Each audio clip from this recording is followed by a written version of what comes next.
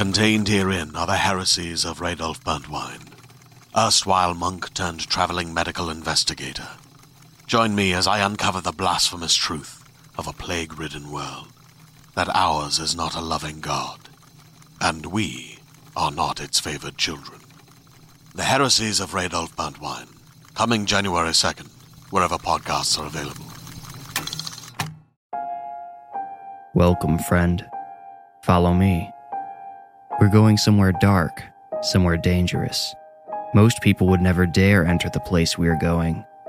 There's no telling what horrors we'll find, what terrors we'll uncover. Don't say I didn't warn you. We might discover terrible monsters lurking there. Be careful, they could follow you out. Or maybe they're already inside you. Are you afraid? Good. Now you are ready to enter the Warning Woods. When I was a kid, breakfast was always a speedy affair on weekdays. Dad would grab his buttered English muffin on his way out the door while my brother and I scarfed bowls of cereal and Mom packed our lunches for school. But Saturday morning, without fail, I always awoke to the aroma of bacon and coffee. Dad would make a giant plate of bacon to put in the middle of the kitchen table. Mom would make a stack of pancakes to go next to it. Sometimes there would be yogurt and granola or a bowl of sliced fruit on the table as well. Oh, and I can't forget the orange juice. The smell of bacon and coffee still gets me in the weekend mood now, as an adult living alone. I don't have the skills or patience to make pancakes, but I can fry bacon. I think my idea of a perfect Saturday morning is based on my childhood, because I also can't bring myself to cancel my newspaper subscription. I get the paper, yes, the physical, printed paper, 6 days a week. But Saturday and Sunday mornings are the only times I actually read them. I love to start a pot of coffee before going out into the morning chill to retrieve the paper from the end of my driveway, just like my dad used to. If I wake up early enough not to be spotted by any neighbors, besides the men who are actually as old as I act, I'll even go out in my robe. And that is just how I went out the Saturday morning on which this story occurred. I had started the coffee maker and put 6 slices of bacon on the stove. I tightened the belt on my robe a little and stepped out into the foggy morning air. Spring hadn't quite returned the life winter borrowed to the trees and bushes in my neighborhood yet. Everything still looked gray. The sky, the trees, the ground. Everything gray and made even drearier by the still fog clouding it all. But I didn't feel dreary. My paper was waiting at the end of the driveway in its little orange bag, and I had coffee and bacon waiting back inside. I scooped up my paper and turned to go back down the driveway when I stopped. There was an unwelcome splotch of color breaking up the world's monotonous gray palette. Red. Red smeared across one of my neighbor's windows. The newspaper swung like a pendulum from my clenched hand as I stood statuesque and tried to convince myself the smear wasn't what it looked like. Everything else about my neighbor's house looked normal. Their garage door was down, so I couldn't see if their cars were there or not. I approached the smeared window to try to settle my concerns. I told myself all kinds of stories during that short walk. A bird smashed into the window. A delinquent kid walking by threw a ketchup packet at the house in the night. Bill or Diane, my neighbors, had cut their hand on something and hadn't noticed until they were closing the window the night before. If the blood was from a cut, I thought, it was a bad one. Probably needed stitches. That much blood didn't come from a paper cut. When I stood directly in front of the window, I could see the red had been smeared inside the glass and struck my bird story and ketchup packet prank from the list of possibilities. The blinds had been drawn too, which gave me some comfort. At least whomever had made the mess had still been able to close the blinds. I squinted, trying to decide what exactly the smear was made of. A subtle but chilling breeze blew up my robe, and I suddenly remembered it was Saturday, and I had bacon on the stove. I ran across to my house and went inside just in time to get the simmering bacon out of the pan before it started to blacken. I let relief sink in for a second, but my mind was still at my neighbor's house. My kitchen window opened up toward it, so I raised the blinds and looked out. My house is set back a little from theirs, so I can partially see the rear side of their home from my kitchen window too. What I saw there made my hands go numb. The back door was hanging open in the fog. I went searching for my phone but couldn't find it. While looking, I paused only to put on some sweatpants and the t-shirt I'd worn the night before. Later, I would remember that I had set my phone up on one of my bathroom shelves when I had brushed my teeth and had forgotten it there. But when I couldn't find it quickly, I ran over to Bill and Diane's house instead. It didn't occur to me until much later that if a crime had been committed, the perpetrator could still be inside. I went to the front door because it was closest and knocked. There was no answer. I rang the doorbell. The bell's piercing tone seemed entirely inappropriate so early in the morning, but I didn't care. If Bill and Diane were mad at me but unharmed, I would be happy. They were good people. They loved the neighborhood. They loved each other. And they got along with everyone. When the doorbell couldn't rouse a response within the house, I went through the gate into their backyard and approached the gaping back door. The house was dark inside. Not one light had been turned on yet that morning, and Bill was usually an early riser like me. "Hello?" I called into the dark house. A voice replied, but not one I had been hoping for. Bill and Diane's cat mewed at me and emerged from the shadowy back hallway. He, a white cat with an asymmetrical patch of black fur running down his neck and back, had red all around his mouth and throat. I swallowed hard and called out again. "Bill? Diane?" "Well, howdy, neighbor," Bill's voice came from behind me. I spun around to see him coming out of the garage's side door in his own robe with his own orange-bagged newspaper in hand. His hard old man's belly pushed his robe out so that no matter how tightly he wrapped it, his fuzzy chest was almost entirely exposed. "What brings you over this early?" he asked. "Your door," I said, pointing to the open back door. "It looked like someone might have broken in during the night." "Oh," Bill chuckled. "I probably left that thing open on my way out here. Appreciate you checking on us, though. Say, Diane's making pancakes if you want to join. Must get lonely over there all by yourself. We think about you sometimes, you know." I smiled at him, about to turn him down, but then I remembered the bacon I had just finished cooking. Pancakes and bacon on a Saturday morning, just like when I was a kid. "How about I run home and grab the bacon I just cooked first?" I asked. "Oh, Diane's gonna kill me if my heart doesn't do me in first, but yes, son, go grab that bacon." Bill grinned like a little boy as he went inside. He called after me, "Just let yourself in when you come back." I couldn't believe I had been so worried. The friendly exchange with Bill had set me right at ease, and now I was looking forward to a wonderful meal and good company to kick off the weekend. The 180-degree turn the morning had just taken made me feel high. My head swam in swishing sludge that made me feel separate from the rest of my body as I walked through the gate. This feeling lingered longer than it should have, and as I wrapped the bacon in tinfoil, I wondered if I had a new reason to be worried. I paused in the kitchen for a minute to close my eyes and breathe deeply. After a minute or two, I managed to bring my mind back into my body. I went to the front door again when I returned to Bill and Diane's. I tried to let myself in like Bill had said, but the door was locked. Bill must have assumed I'd come to the back door again.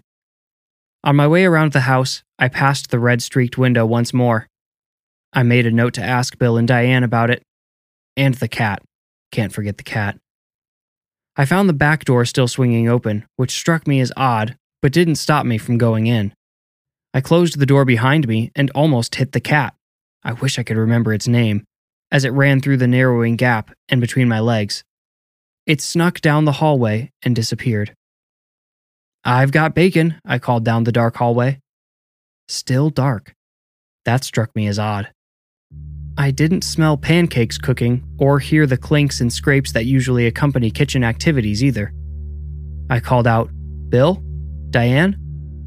A clucking clock's even tempo was the only sound in the house for a few tense seconds. "Down here." Diane's voice finally came from behind a door and far away. She didn't sound very excited, and I hoped Bill hadn't prematurely invited me. I had been there often enough to know that door led down to the basement. Bill and Diane had a nice finished basement with a fully furnished den. It even had a pretty wooden bar where Bill would mix drinks for guests. They also had a kitchenette down there, and I wondered if that was where Diane was making pancakes for some reason. "You want me to leave the bacon in the kitchen?" I called down the stairs. No one replied, so I made an executive decision and went to the kitchen anyway. I could bring the bacon down later if we were going to eat in the basement for some reason. The countertops were spotless and everything was put away. It didn't look like anything had been touched since the night before, which included the coffee pot. It sat cold and dry in its cozy nook. I knew Bill and Diane were caffeine addicts like myself, so it didn't make sense to me why they hadn't also started their coffee maker first thing in the morning like me. Maybe they're trying to cut back, I reasoned. I set the plate of bacon down on the bare countertop and returned to the stairs, observing, as I walked, the unwelcoming stillness of the house. And if I paused, I noticed that gentle force that wanted to separate my mind had started tugging at my thoughts again. The feeling, I realized, was not unlike dreaming. It wasn't unpleasant, but it didn't make me feel safe either. As I looked down the stairs, it appeared no lights had been turned on in the entire basement. I hit the switch and went down. "Diane, you still down here?" I asked. No answer. "Bill?" No answer. By this time, I had become nervous.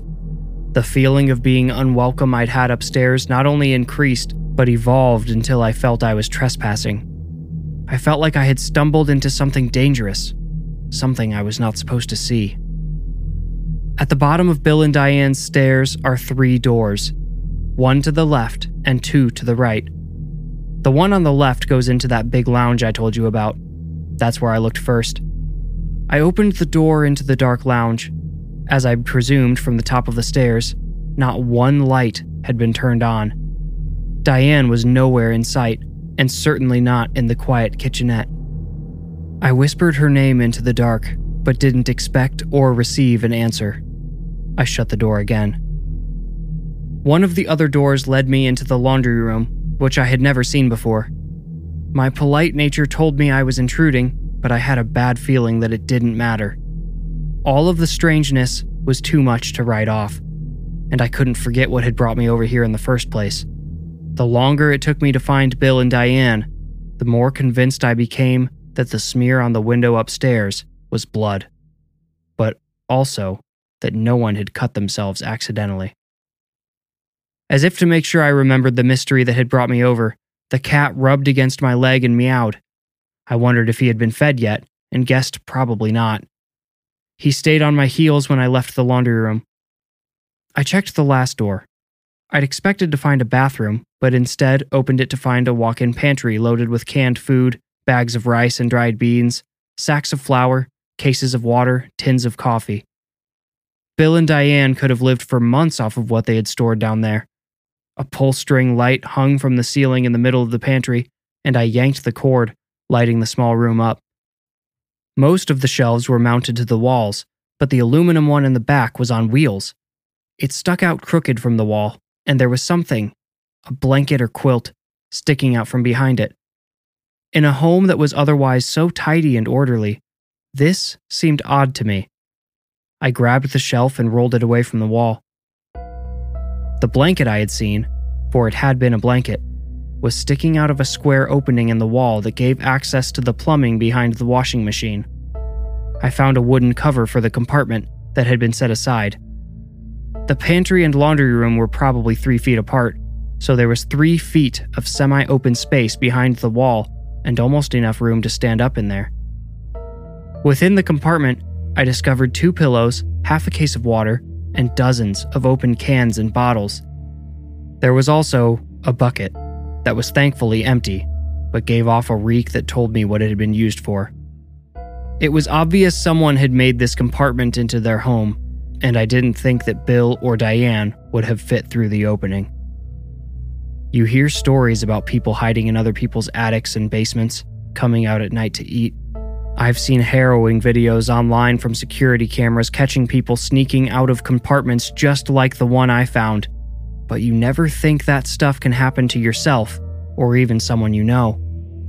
When I found the compartment, even though it was obvious what it was, I tried to come up with any other possibility. But the hideaway, plus the blood. I became afraid of what I might find if I went poking around upstairs, but not as afraid as I was of my next thought. If someone had been living in the basement and had murdered my neighbors, well, they might come back. And if I was here when they returned, would it be my blood smeared on a window next? I put my hand in my pocket to grab my phone and remembered I hadn't been able to find it. I knew Bill and Diane had a landline upstairs. I planned to call the police from there, then get out of the house as quickly as possible. I rolled the shelf back into place and made sure everything in the basement looked exactly the way I had found it before going back up the stairs. As I closed the basement door, my ears prickled. Metal groaned close behind me. Someone was turning the back doorknob. I froze. Could it be Bill or Diane? Might I have completely misunderstood what I had found in the basement? I didn't have time to answer these questions. I needed to hide. Whoever was coming through that door was going to see me in the hallway as soon as they walked in. The cat darted between my legs, almost making me scream. It ran, as if also retreating from the person at the back door, and slid through a door in the hallway that had been left cracked open. I didn't want to be alone, and figured a cat's company would be better than none. I followed it into the room, and closed the bedroom door just as the back door shut loudly. I instantly understood why the cat had gone into that room. Bill and Diane had not fed him that morning, at least, not in the traditional sense, and he was hungry. Blood had saturated the mattress and now dripped steadily onto the carpet. The cat licked at the spot beneath Bill's heavy body where he was squishing the wet mattress like a sponge. I thought I now knew why the cat's fur had been stained red, but apparently I had not yet seen the worst. Having satisfied his thirst, the cat leapt gracefully onto the bed, padded softly over to Bill's bludgeoned back, and sunk its teeth into Diane's flapping cheek where it had once been attached near her nose. The heavy wrench that had done the damage to my neighbors' faces and torsos leaned on the wall near the door.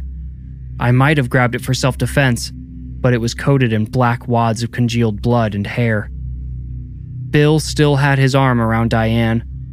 He had died halfway on top of her, no doubt trying to absorb the blows intended for her. The scene played in my head. I tried to stop it, but my brain's remote had run out of batteries and wouldn't respond. The basement dweller had come up, apparently having had enough of hiding, or maybe feeling he would be discovered soon. He had entered the bedroom, perhaps waking the sleeping couple during his approach, perhaps not. Bill had thrown himself over Diane whenever he became aware of the attack, but once he was dead, his weight trapped her in place, easy prey for the maniac. Blood had sprayed from both of their heads all over the walls. There were lines of droplets across the ceiling where the wrench had flung blood as the killer raised it and brought it down again and again. I thought of the window and looked at it now. The blinds were clean, so they must have been closed after the murder. If I had happened to get up in the middle of the night for a glass of water, I might have watched the massacre from my kitchen window. I put this together later on, but I assume the killer must have tried to wipe the blood off the window, hence the smear, before closing the blinds. As I took in the scene, I wondered what I had talked to in the backyard if it hadn't been Bill. Or maybe it had been. Maybe it was his soul, still going about his Saturday morning routine. Did he know he was dead when we spoke? Probably not. Why would he have invited me to breakfast? And what about the voice in the basement? Diane had said, "Down here." Maybe she had been leading me to the little compartment where her murderer slept. Perhaps having suffered longer, her spirit was more knowledgeable of what had transpired the night before. Everything I've just told you, every observation and thought I'd had since closing the bedroom door, passed through my mind in under 10 seconds. Footsteps were coming down the hall. With horror, I realized the returning killer might want to check on his victims. As the cat tore off a bit of the back of Bill's hand and tossed it back, I slipped into the closet and slid the door shut as quietly as possible. Not a second later, The bedroom door opened. I couldn't see, but I could hear. There were no other sounds in the house to mask what was happening beyond the 1.5 inches of wood in front of my face. I feared the intruder might hear my blasting heartbeat if the air conditioner didn't turn on soon. The footsteps entered the bedroom and approached the bed. A man's tweaked voice laughed, "Oh, Dad, you'll suffocate her." There was a brushing of cloth, creaking springs, and a wet squelch. "Now there we are. Mom, are you all right, dear?" The man's high voice had an odd note of propriety to it. He sounded like a little girl addressing her imaginary tea party guests. The bed springs squealed even louder, then settled.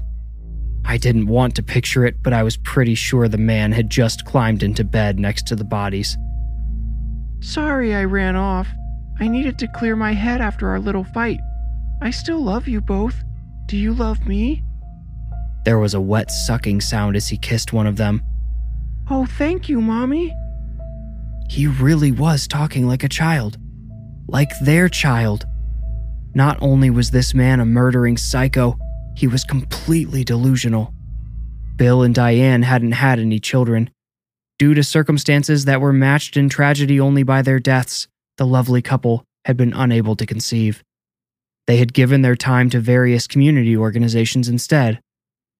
"Daddy, have you had your coffee yet today?" "No? I can make it. I know how." The bed springs squealed again as the man got off and dashed to the door. "Why don't you two get dressed while I go make the coffee? I can get your clothes out." Panic. Terror. Nowhere to run, nowhere to hide. I balled my fists and prepared to strike. The second that door opened, I'd catch the man off guard and make a break for the back door. I heard his finger slide into that little indentation in the sliding door. I heard him grunt, but the door wouldn't move. I felt something move beside me, saw the shadows next to me shift in the corner of my eye. I turned and saw the silhouette of a large man standing beside me in the dark. Bill. There was no way Bill would have fit in the closet in life, but his ethereal form had contoured as needed. Now he was holding the back of the door, keeping it shut. I heard the killer grunt again, then make a confused sort of whine. Diane's voice whispered in my ear, "Shh." The ghostly presences, friendly or no, made my stomach quiver and my hands shake. I wanted to scream and run out of that closet, but I forced myself to remain still and quiet. They were helping me. They were saving me. I couldn't help but feel afraid of them anyway, but I had to stay still. The killer took a couple of steps back. Bill's shadow shifted again in my periphery, and a shiver corkscrewed up my spine. "Did you lock your closet?" The killer asked in his childish voice. He laughed giddily, then said, "Okay, have it your way. Stay in your pajamas if that's what you want. I'll go make the coffee now." Shuffling footsteps, then a brief squeak from the hinges. "Do you want the paper, Dad?" The killer's voice came from behind me and made me jump. I realized he was only in the hallway, on the other side of the wall. I was alone in the closet, completely alone. The spirits had vanished from sight. I took my moment of safety and solitude to choose my next move. I would probably only have a couple of minutes to get to the back door while he was making coffee in the kitchen. That's when I remembered the bacon. I had left everything in the house exactly as I'd found it except for that fresh plate of bacon that now sat on the kitchen counter. I remembered it right as the killer found it. "What is this?" I heard him ask. His voice sounded deeper, more like an ordinary man's all of a sudden. The sharp wrinkle of aluminum rattled through the house. He asked, "How did this get here?" The tinfoil stopped rattling. Footsteps pounded back in my direction before I could even think about slipping out of the closet. The footsteps stopped at the bedroom. "Did you two invite someone over without telling me?" The killer asked. He had revived his childish impression, but couldn't hide the hue of anger tinting his tone. And did I detect worry? He slammed the bedroom door and his steps pounded elsewhere. I wondered how long before he connected his surprise guest to the closet door that had resisted him. At least with the bedroom door closed, I could come out of the closet and not be spotted immediately. I slid the door open as quietly as I could and padded out onto the carpet. The cat must have obliviously followed the murderer. I could no longer hear him, the murderer, running about the house. There was a good chance that meant he had gone to the basement, but I didn't allow myself the comfort of that thought. I had to assume he could be close enough to open the bedroom door at any moment. I could either open the door myself and run, hoping I didn't bump into the murderer on the way, or I could go out the window. The blinds were still down, but I could picture my own house just on the other side of them. It was so close, but with such a complicated barrier. I accidentally glanced at the corpses beside me and immediately looked away, but my neighbors' bodies gave me an idea. Their ghosts terrified me almost as much as their killer, and a part of me was angry with them for tricking me into the house and the basement in the first place. But Bill had held the closet door closed and bought me some time. Maybe he hadn't been aware of the danger before. I wondered if he and Diane might help me again. I whispered, barely making any sound at all, "Do you know where he is?" In the stillness that followed, I felt like an idiot. What was I doing, talking to ghosts? But then the bed springs creaked. I caught myself just before allowing a deadly scream to escape my lungs. Diane's hand slid limply from her stomach to her side, and a breathy moan hissed from her throat. The moan seemed to hang in the air, and at its tail end I heard a word. Laundry. It didn't come from Diane's lips, but it was her voice just the same. I took it as confirmation that I was safe to leave the room. I spared one last hesitant glance at the window and finally decided, no, that route was too risky. If the killer came back upstairs while I was still halfway through, I would be able to do little to keep him from pulling me back in, or just killing me and letting my body hang out of the window like a puppet waiting for a hand to bring it to life. Trusting Diane, I opened the door and stepped into the hallway. My very first footstep caused a creak so deep I heard another board at the end of the hall pop in response. And I wasn't the only one who heard it. A crash came from below, and hasty footsteps hammered the stairs. The stairs were far too close to the back door for me to consider that option, so I turned tail for the front door. I was in the kitchen before the footsteps reached the top of the stairs. My bacon sat cold and exposed on the otherwise empty counter. The kitchen led me into the living room, where it looked like the killer had spent some time relaxing after butchering his hosts. An empty quart of ice cream, an open bag of chips, and an overturned 2-liter of Sprite littered the coffee table and couch. The front door stood just across the living room from me, 10 or 15 steps away, but the killer was closing in. I heard him in the kitchen, but dared not look behind me.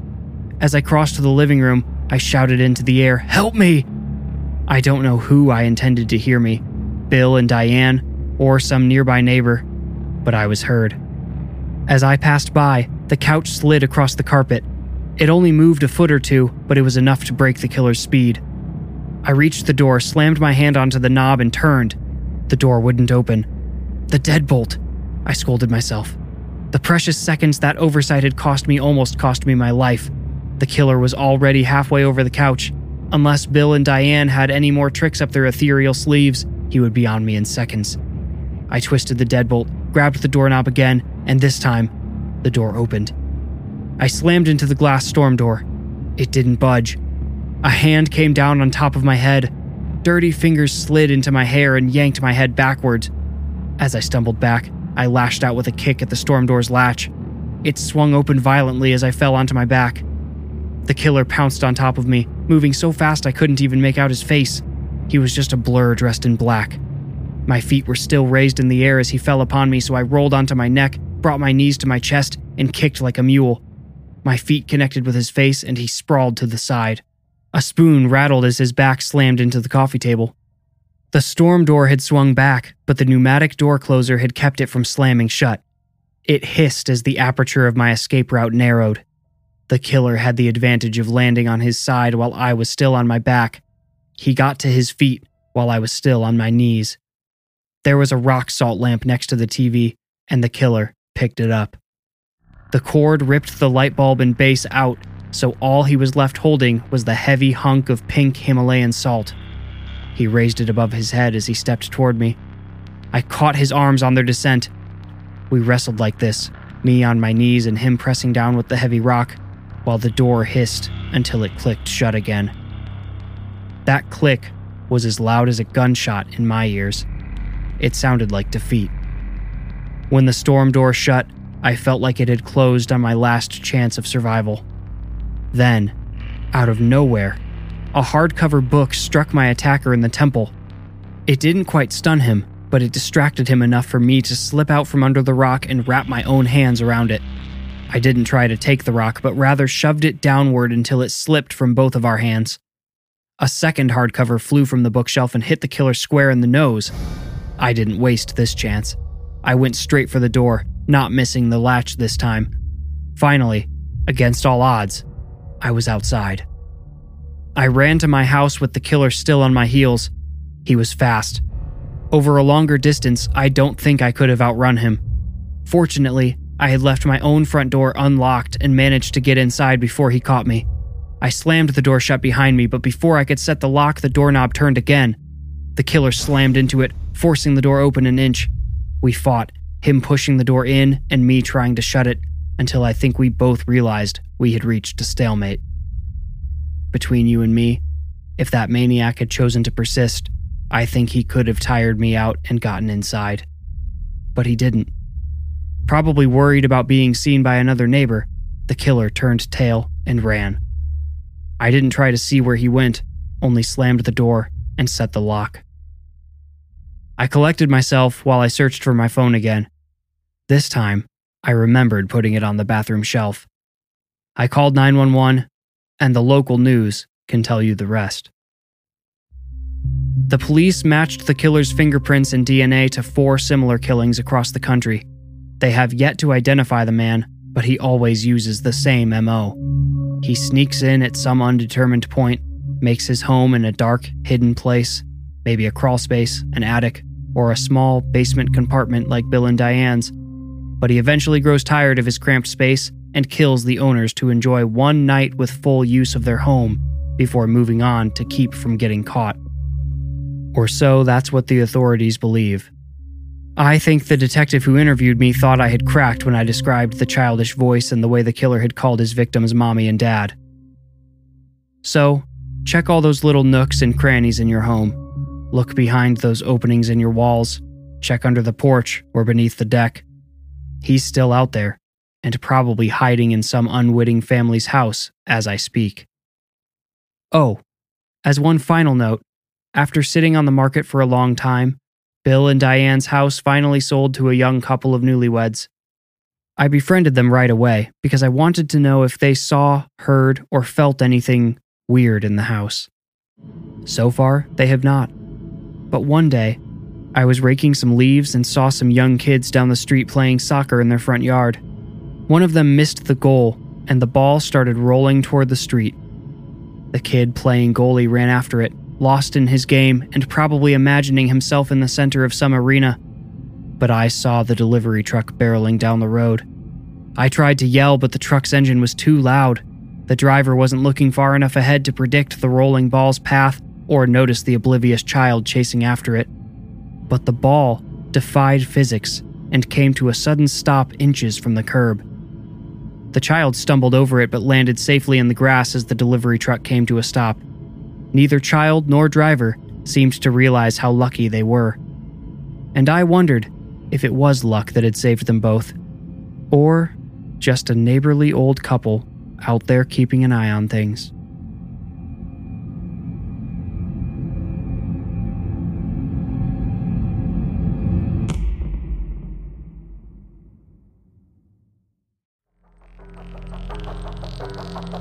You made it out. Congratulations. If you enjoyed the story, please rate and review this podcast wherever you like to listen. Reviews are the best way to support the podcast and help it grow. You can also become a patron at patreon.com/thewarningwoods. If you want more creepy content, including the images that accompany each story, follow me on Instagram at thewarningwoods. If you feel ready, Meet me here next week for another journey into the Warning Woods.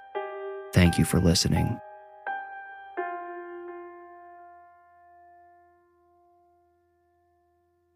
Hey there, this is Justin Bartha. I made a funny new podcast, King of the Egg Cream. It has the greatest cast in the history of podcasts with actors like Louis Black. I'm torn by my feelings for two women. Bobby Cannavale. You can eat it, or if someone hits you, you can put it on your cut. Melanie Linsky. I wonder what these marvelous things are that look just like boiled chicken feet. Jason Ritter. I can break things and pick locks and kill people. Michael Stuhlbarg. The whole point is to inspire people that they should make themselves better. Ari Grainer. No, don't whet its appetite. What are you, an idiot? Me, Justin Bartha. That's not just any egg cream, that's a Lemke's special. And all narrated by the hilarious Richard Kind. This is the story of Harry Dalowitz and how he rose from nothing to become New York's King of the Egg Cream. So if you like funny true stories, come listen to King of the Egg Cream, available wherever you get your podcasts.